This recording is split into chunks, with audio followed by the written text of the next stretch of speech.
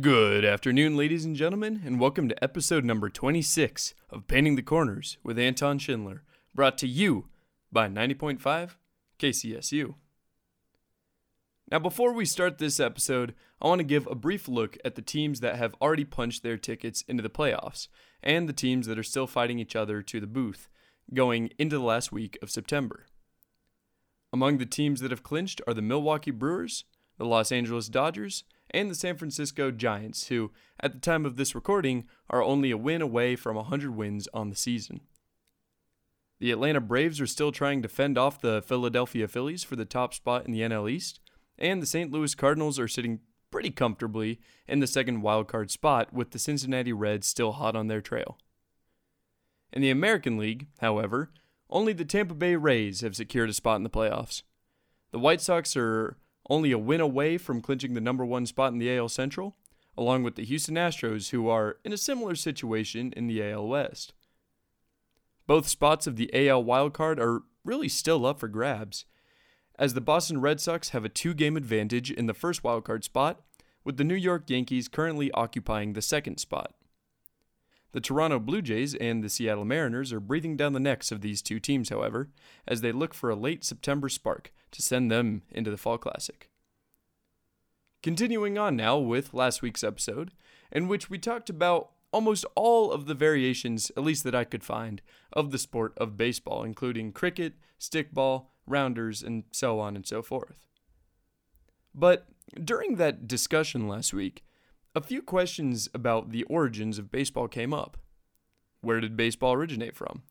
Did it develop as a new version of rounders, using aspects of it to form a new game? Or was it just completely different? Were there other games that directly led to and therefore influenced the game of baseball as we know it today?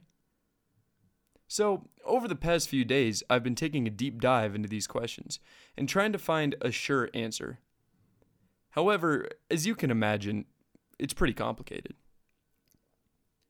First off, we need to talk about one huge misconception that stares in the face of baseball historians everywhere, that is the Doubleday theory. The theory states that a man named Abner Doubleday invented the game of baseball that we know today, all the way back in 1839 in a little town called Cooperstown in New York. It's actually the reason why the Major League Baseball Hall of Fame is located in Cooperstown, as it was believed to literally be the birthplace of baseball. But is it really? Let's talk about this Abner Doubleday. Doubleday was born in 1819 in Ballston Spa, New York, and became a Union Major General during the Civil War. He fired the first shot in defense of Fort Sumter and played a big part in the Battle of Gettysburg.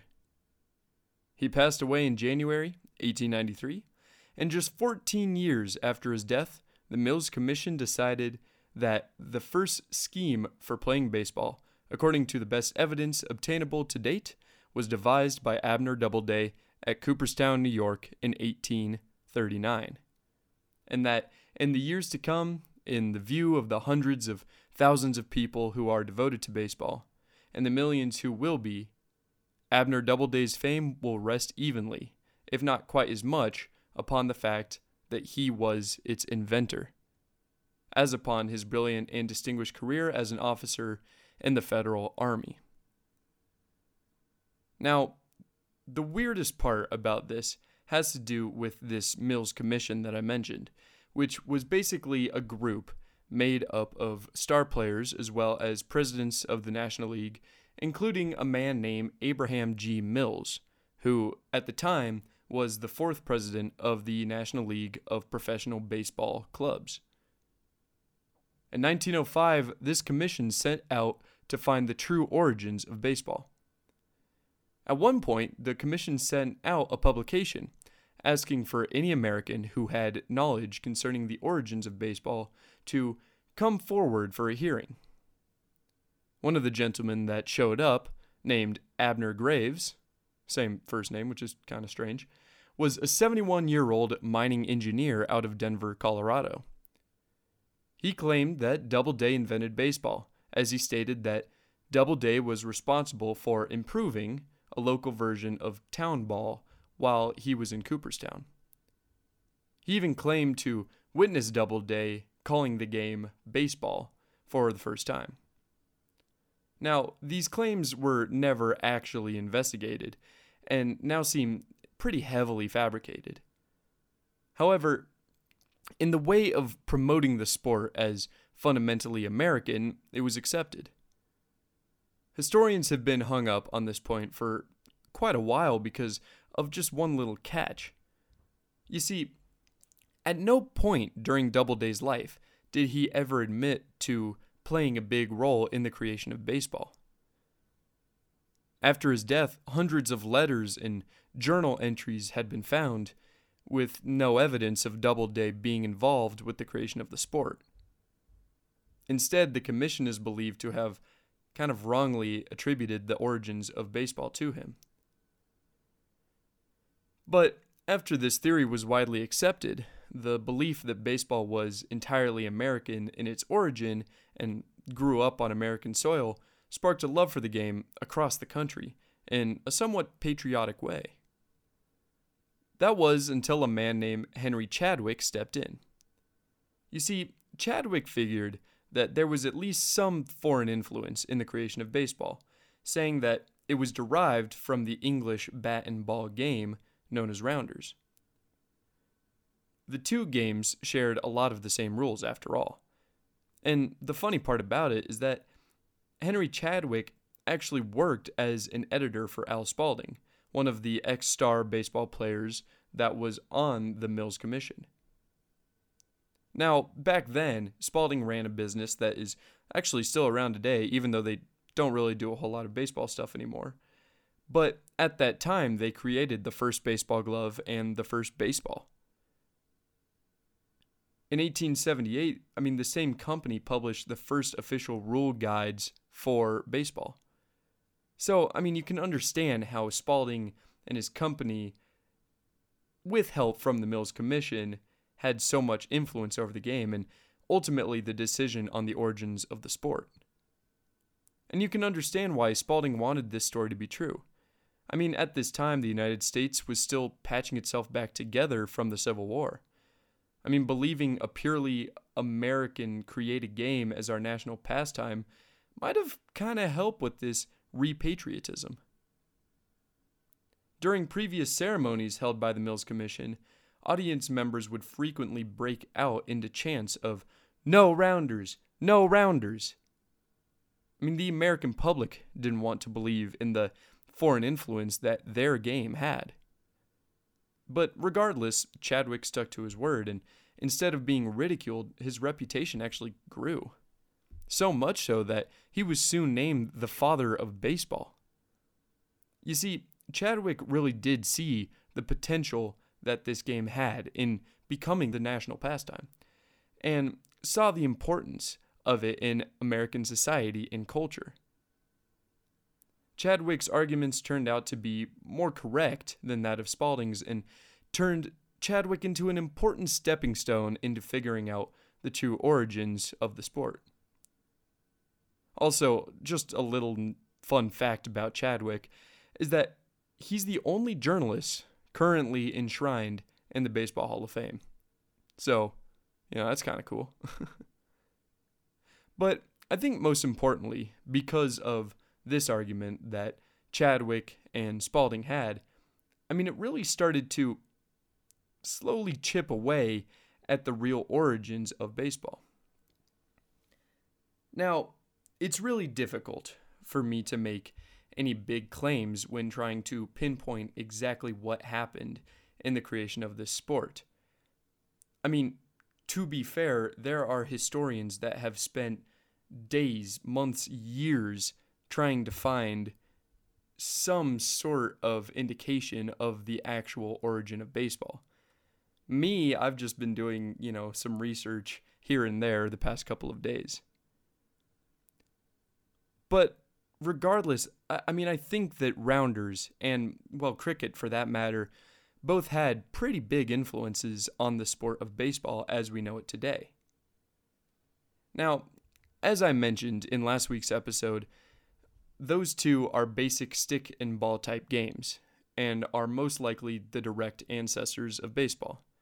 I mean, if you think about it, they have similar rules, and the general idea of the concept of them is pretty similar to that of baseball. Now, I would argue that it's almost an evolution of these sports, and not really the same sport, just kind of rebranded.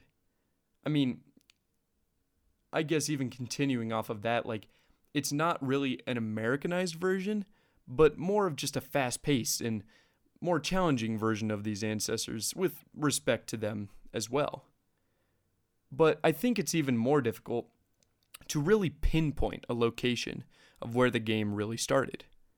I mean, we've heard a pretty good argument as far as Cooperstown is concerned, but what are some of the other arguments? And actually, as it turns out, the sport had a bunch of different versions as it started to spread through the rest of New York, as well as Philadelphia and Massachusetts. So, why didn't the Philadelphia, or in that case the Massachusetts versions, really catch on? And to find this out, we have to move about 200 miles southeast of Cooperstown, into New York City, New York.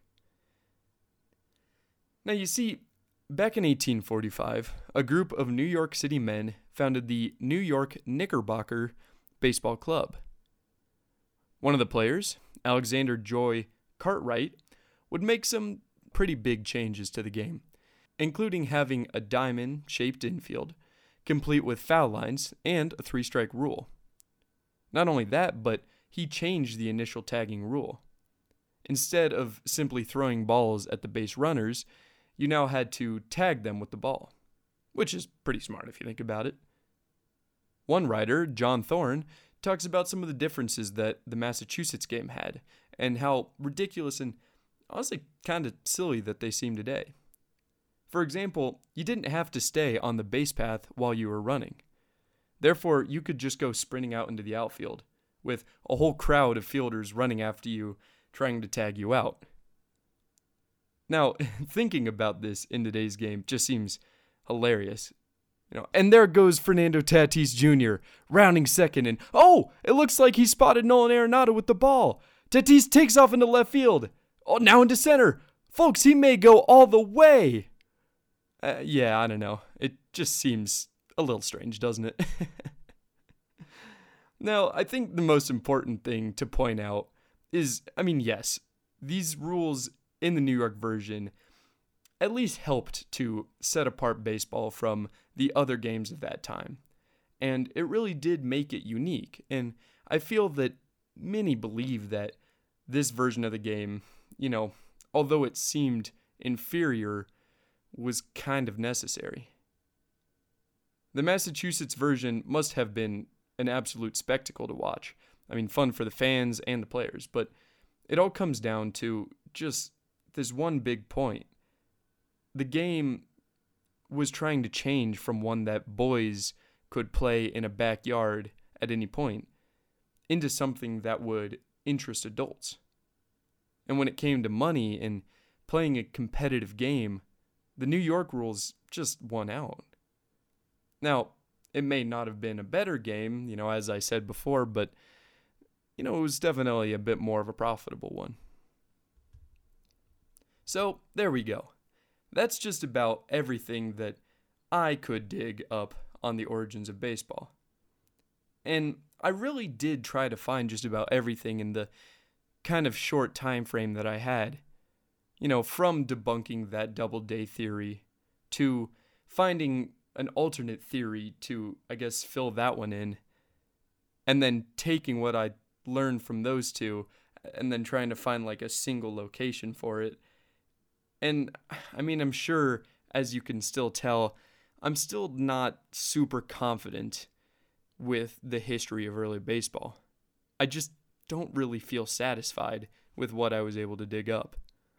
It seems to me that baseball didn't really come from one place at one time. It more kind of seems like it was an idea that took off all around the country, that had a million different parts and variations that all eventually culminated into one fairly solid understanding of a sport that we call baseball. Now, I feel like this is a topic that you could continue to dig on for years and years, like I mentioned before, before you could ever become truly satisfied. I mean, there's a lot to unpack and plenty of different angles to look from. But it seems like a pretty good way to waste a few hours here and there. Also, if you're interested in digging a little more into the early history of baseball, I highly suggest John Thorne's book called Baseball in the Garden of Eden. Thank you for listening.